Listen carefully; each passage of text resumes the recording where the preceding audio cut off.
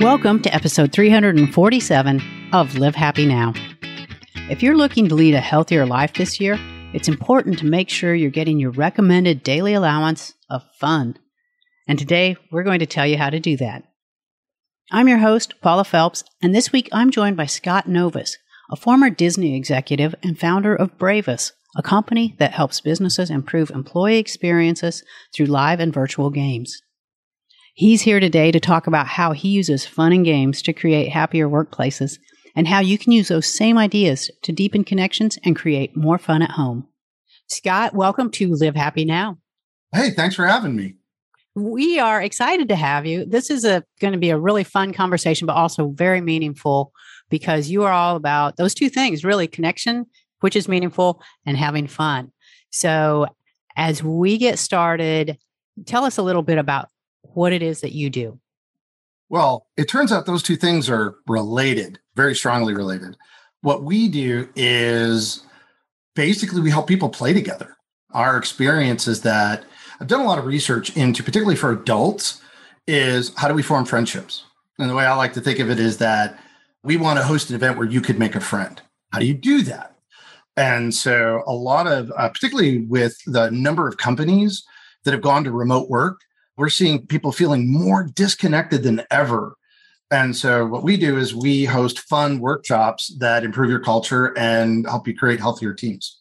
Oh, that's fantastic. That's such a necessary component right now because it is getting more and more difficult to connect. And it seems really odd that we live in a time where we can connect virtually with anyone, anywhere in the world, and we have never felt so disconnected. How do you start bridging that gap? No, that's a great question. So some of it has to go back to the fundamentals, like how do we see connection? What is it? And where is this coming from? And I love this great quote about loneliness is a sadness that comes from a lack of connection. And so we talk about people feeling disconnected. It's really kind of a sadness, like feeling alone. And what we've noticed is that, particularly in the remote work environment, because this happened in my company, we went remote. We're like, okay, that's it. COVID hit. Everybody go home. We got rid of the office. We're like, this is great. And then it was all task work all the time. And the problem with that is while we were productive for a while, one of my top employees left. And the thing that hit me in the face was none of this has anything to do with me. And it was that lack of personal interaction. And we thought about the offices are like engineered to cause people to bump into each other. And the key psychology term that I've learned is called unstructured conversations. It's when we share, when we get to know each other, when we feel like somebody sees us and cares about us. And when we're just busy doing task work, you don't have those opportunities.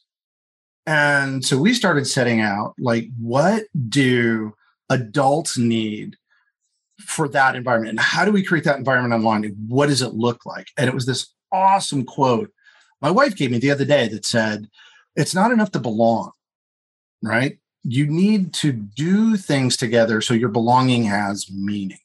Oh, and you think, well, right? Yeah. So you're like, well, we're doing task work, but are we really like working together? Are we really, and here's the big thing. Is it safe to fail? Right.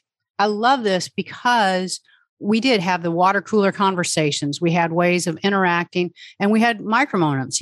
Barbara Fredrickson in her book, Love 2.0, talks about the value of micro moments, says just talking to the cashier, talking to the person in the parking garage, talking to your coworker just as you pass their cubicle office, whatever it is. And we took all that away and didn't think about what a void that was leaving. Huge. And so that gets down to like, how do you fail at a micro moment? You can't. So you can just be yourself and you can relax. But in a work environment where it's task oriented, man, it's the number one thing in all the surveys of all the companies we've worked with. I'll go through, is your work meaningful? All these other things. And everybody's like, yes, yes, yes. We've gotten really good at those things. I go, what happens if you make a mistake? Boom. It's like, oh, that's career ending. Nobody can make a mistake. Wow. Well, that's what happens in an environment like that is you can't be vulnerable. As Brene Brown said, vulnerability is the path connection flows along. So we need to create a space where you either can't fail or it's utterly irrelevant, which is what play is about. When we play and we can be open. And there's a really interesting thing about play. If I was going to teach you a class all the science says that you're going to adapt your behavior to my expectations because I'm the teacher, you're the student. We all got indoctrinated in that. We all went to school. We all grew up with that. But when we play, you can only be yourself. So when people get together in teams, all of those impressions and that armor goes away because you're so busy playing, you forget who you're trying to impress. You're just caught up in the moment. And that creates that openness where people can participate. And so we really try to focus on games that are either cooperative, collaborative, or really, really try to minimize competition. Because competition, and this is probably where a lot of your listener stress comes from, is we're so focused on excellence and competition and everything else. Well, that is kryptonite to vulnerability. That is kryptonite to openness. And so we're trying to, when we create our workshops and our programs, we do things where it's like, hey, we've got to have a safe place for you to not worry about the outcome. And that's one of the reasons, like, we do a lot of stuff with video games because, like, who's going to take that seriously? Well, this is really an exceptional approach to things because as adults, we naturally start distancing from play. It just is something we decide we're adults now. We have to get serious. And, I know in the past in Live Happy, we've talked about the importance of play. And it's really difficult for a lot of adults to grasp how important that is because we think we're supposed to be serious or we think there's this amount of time for play. Okay, now it's get back to work. So tell me about your approach to it and how you've developed your programs for us to interact with one another in a fun way. I love it. Thank you. And I think for your audience in particular, women have particular challenges in the workplace today because they're hit with a couple of different things about expectations of like effortless perfection. So you have this, I can't make a mistake. Play feels frivolous. I want to be taken as a serious person that can make a difference. And then you're supposed to be perfect. Where's the stress, right? So how do we do it? So first, like one of the number one things, if your audience takes nothing else away from this, would be try to form a fun committee at your office. I've heard it called different things, love and joys, connection committees. I try to stay away from overly corporate names, something just a little silly so people don't think they have to come in with a checklist and a bunch of stuff to do. But what we do is what's embodied in that is we want to create a safe space where developing better relationships with the people we work with is a priority. And so when we move that to the front, now what we're moving ourselves into, and I find this is really effective for a lot of people, especially if they have a nurturing mentality, if they're oriented to taking care of others, the fun committee becomes about how do we help our people connect? And what's magic about that is the first people's needs who are going to be met by that committee are the people that most need to connect. That's who's going to volunteer. That's who's going to want to be on it. And their needs are going to be met because now they're actually spending time not working, but getting to connect with each other. And the next layer of that is there's increasing numbers of tools. I could talk about each one, but like you're seeing Zoom is starting to do this now where they've added games to the Zoom calls. Mm-hmm. How about that? To companies like us, where we do a complete turnkey service with professional commentators, because look, even executives, sorry, you can't host your own trivia. It's too stressful for you, the employees. It's like there's all these complexities that instead of it being this fun thing, it becomes this weird, stilted, like, do I really want to reveal to my boss how ignorant I am about this stuff I don't care about? Bringing in a host, it's about creating a safe space. The term is psychological safety. We want to create a space where it's safe for you to make a mistake. And we understand that adults need permission to play. They need time. You've got to give them space to sort of gradually walk their way in. It's a progression because it's risky. Mm-hmm. So you want to know, is everybody else in? Other people? Am I going to be judged? How's this going to go down? What's going to happen? And so the committee is that great step. The best things that can happen because an organization is endorsing, we care. We care about our people. We care. And honestly, it makes business sense because people are not loyal to companies. They're loyal to the people they work with, the people they have relationships with. What does a fun committee consist of? Like, how do you create one and who's going to be on it and what do they then do? Great question. So we had to do this internally because we realized we were losing people. We're like, what's going on? And we're a company that's all about connection. Like, how did we miss this? So we started asking our employees. So, step one, survey your team. And you probably don't even have to survey them to know who are the extroverts, who are the social, who are the people that just love, like at the water cooler or that imaginary water cooler. They would stay on the Zoom call for 10 extra minutes to find about your kid, your dog. What did you do this weekend? When you put the call out, you're going to find somebody who's going to want to be a champion for this because they're craving that interaction.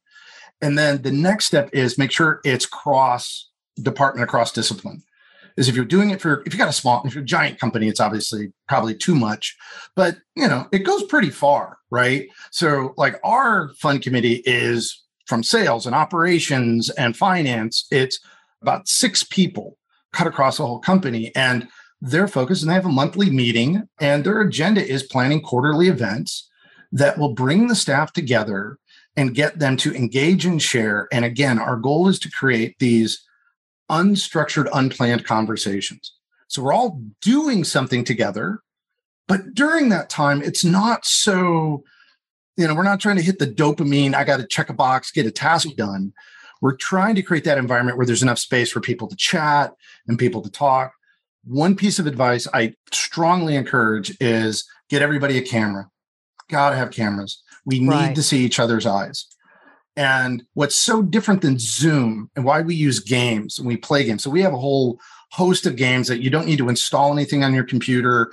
They're super trivial to play. Like what we tell our people is that your mom has to be able to play this, right? That simple or yeah, or that's simple. Because the game isn't both, right? It's got to feel inclusive. Like inclusivity is like our highest value. We say, yes, you can play. So the number one answer to the question is, well, can I play? Is yes. We thought about it. We worked on it. So your team that's doing this, like one of their next objectives is they're sort of planning events is to start thinking about how does everybody participate? And there's huge opportunity and room for growth, but there's already games and platforms out there. Some of them are a little silly and goofy, but that's okay. The more important thing is, and this is what's different than Zoom. In Zoom, we don't know where to look. Mm-hmm. And that's a weird thing for humans. Like our capacity to see our eyes, like we're the only animal with scholar, whites of the eyes. We watch each other's eyes to know what's important to look at. We're constantly broadcasting nonverbal cues back and forth.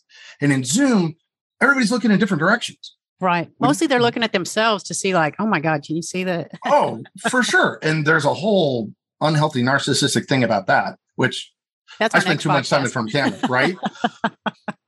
When we play a game, I now am directing your attention at an activity, especially if it's a video game, because the graphics are going to fill your screen. And now you're doing something together and you're in sync.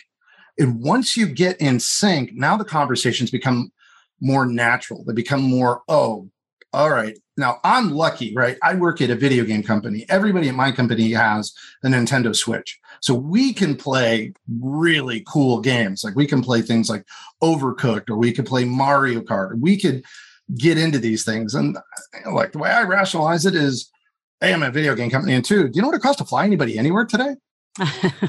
This is a much more affordable way of connection. Right. Yeah. It's like, hey, let's find a way to do this. Like our tech support supports your game console. How cool is that? Like we can't get in the game. Like we'll get you in the game.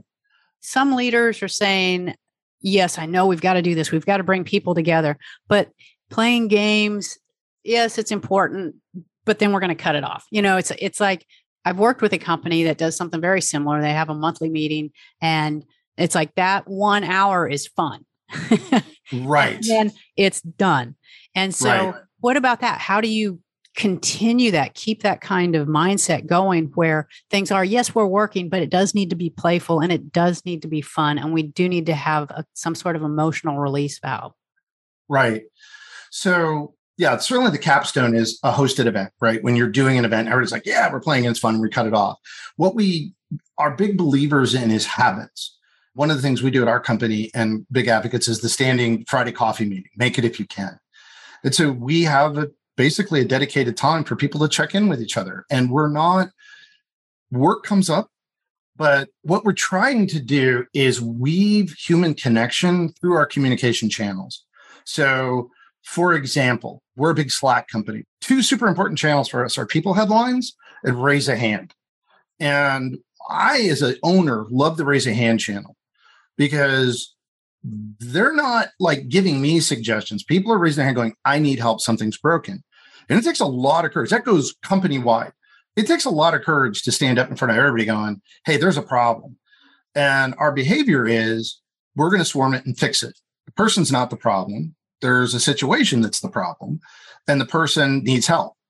And so that becomes another way that we support each other. And then the flip side is the headlines channel. It's like somebody did an outstanding job. Employees can give shout outs that go across the whole company with all these cool reactions and things people do.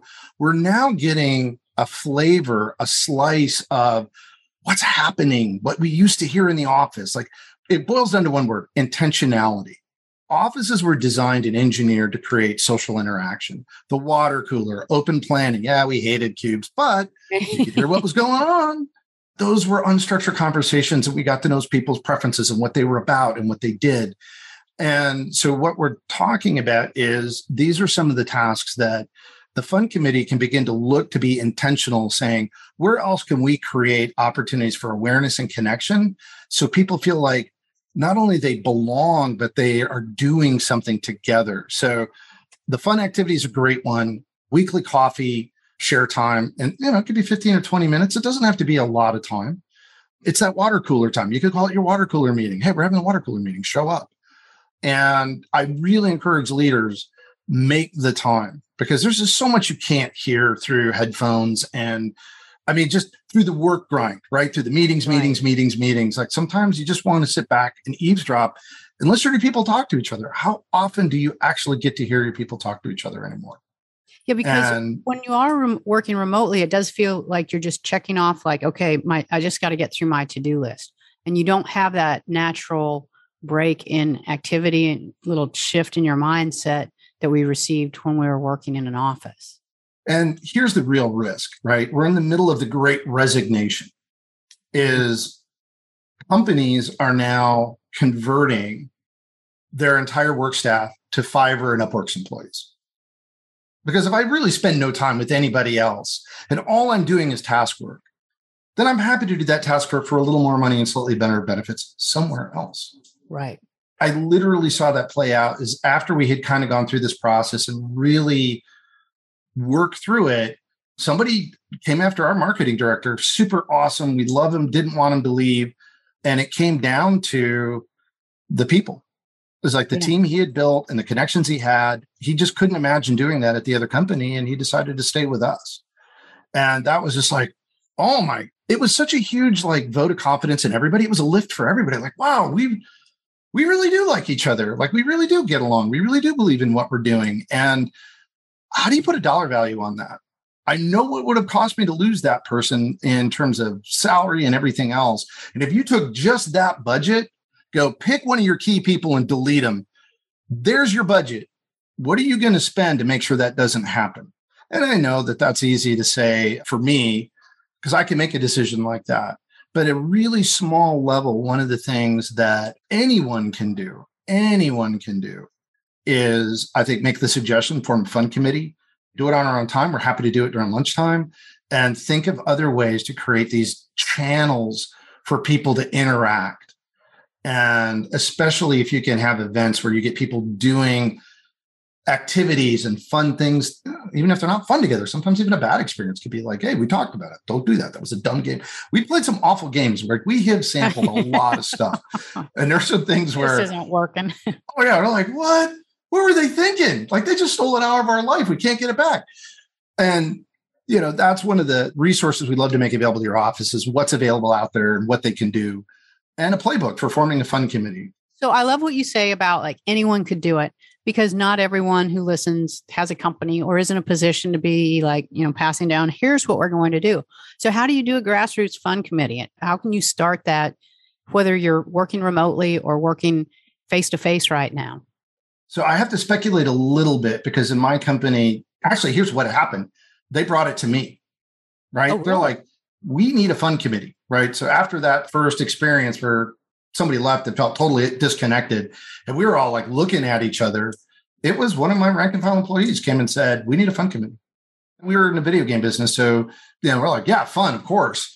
We can't be in the fun business and not know what fun is. That would be really hypocritical. But we ended up there. It's easy to get there for all the reasons you pointed out. And so bringing a proposal, so I'm an owner going, what? This costs me nothing. It addresses a core concern in the business. And the people that are really most affected by it are the people that want to be on this committee and do something about it. That was an easy yes. Sure. And, sure, there's times where we've done a lot of things that were free, and there's times they've come and asked for a budget, but it's always been, I go back to my rule of thumb. What would it cost me to fly one of my employees from Virginia, Kansas City, or Minneapolis to Phoenix for a face-to-face meeting? Okay, if I use that budget, I can engage my entire team in a fun activity. Done. Why is it so easy to buy plane tickets? We'll buy plane tickets all day long. Maybe it's because it's an expense category. But what about, hey, I'm going to use that expense to create connection? And the part I think some leaders struggle with, and maybe it's because this would be the biggest advice I'd give to the fund committee, because they did it for me, is the leader doesn't have to do anything. They just have to show up. And so that's where having somebody else host, somebody else, like why we hire outside facilitators. It's really hard to be on the team and manage the team. And so when you do these fun events, is you want to factor that in, is putting the burden on a team member to lead everybody. You could do it, but if you can find somebody outside the organization to do it, it pays bonuses because people could just relax. They could just kick back and enjoy themselves. That's awesome. And, we know that play and fun is good for you. Can you address that a little bit? What does it do for us emotionally and with our productivity? So what I know about play is that it triggers internal motivation. So we call it intrinsic, not extrinsic. Dan Pink wrote a great book on it called Drive, if you want to know more. But what play really allows us to do, and it turns out there's actual neural circuitry in our heads to facilitate play. So this evolved for a very important reason. Play is the system where we find the boundaries of our capability. It boils down to something Amy Edmondson talked about called impression management. It's a natural outcome. We want to know what to do and we want to know how to do it. So what happens when uncertainty hits us and time pressure? We may not know what to do and we may not be able to do it. And we clam up and we just get stiff. We choke. Play takes that pressure off and allows us to experiment and explore. And that's actually the space where most creativity flows from. And so play lets us find the edge, lets us find the boundaries. Play lets us go, wouldn't it be dumb if, well, let's try it. And where you get in that space is when you get back to play, it re-engages that little thing in the back of your head that gets you all stressed out. It goes, well, wait a minute, relax. There's nothing at stake here. And once we're in that relaxed space, our cognitive capacity shoots through the roof. Along with that, our creative ability. We're able to think laterally. There are two types of intelligence, and they're orthogonal. They're not related to each other. Linear, this is your classic school fixed test, the thing Ken Robbins talked about. There's one answer, it's in the back of the book. That's your linear intelligence. But in today's work environment where things change constantly, we need opening, or that, like, what else could this be? Like, where else could we go? There's not one answer. There's many answers. And play is the door we walk through to open up into our more divergent as opposed to convergent intelligence. We're suffering from too much convergent intelligence, is that we get tied into a little box and we can't get out of it. It's stressful. When we go into play, we can diverge and try lots of different things. And that carries over into the work we do. And this has so many great benefits for us. It helps our work, but it seems like this is something we could also use to bring our friends and family together. Like, we could apply this same kind of mentality to connect with our loved ones that we're not seeing. So how can we translate that into our personal space? Oh, 100%. I would tell you that what we found, and it seems so silly, but it's real. Planning events is hard. And it sounds like, oh, we'll just get together. But what you can do is take the leadership. So one of the bonuses for like a fund committee is once you start researching what tools are out there to bring people together to do things together, you can take them home because they're not expensive. Some of them are free. And planning a call, setting up a call, and saying, we're going to play a game together. We're going to do this together. We're going to structure something we can all share in. I think that the big thing that isn't obvious, adults actually need permission to play, and they get it from their peers. And so one of the other things that you can do is if you can make it safe for me to play, then I can make it safe for you to play. Setting that up, being the host and leading that, my experience is people really appreciate it. It makes a huge difference for them. And it creates the connections we're craving. This is terrific. I'm really excited that you're doing this. And this is something that we can share with our listeners. I know that you're giving us a download so to help them create a fun committee and understand how to do that. And Scott, as we wrap up, what do you wish for each person out there listening? The one thought I'd really like to leave your audience with is you can make a difference because you care about the people you work with. You can make a difference because you understand how important it is for people to play and get to know each other. You can make a difference because it only takes one person to stand up and be brave. You can make a difference.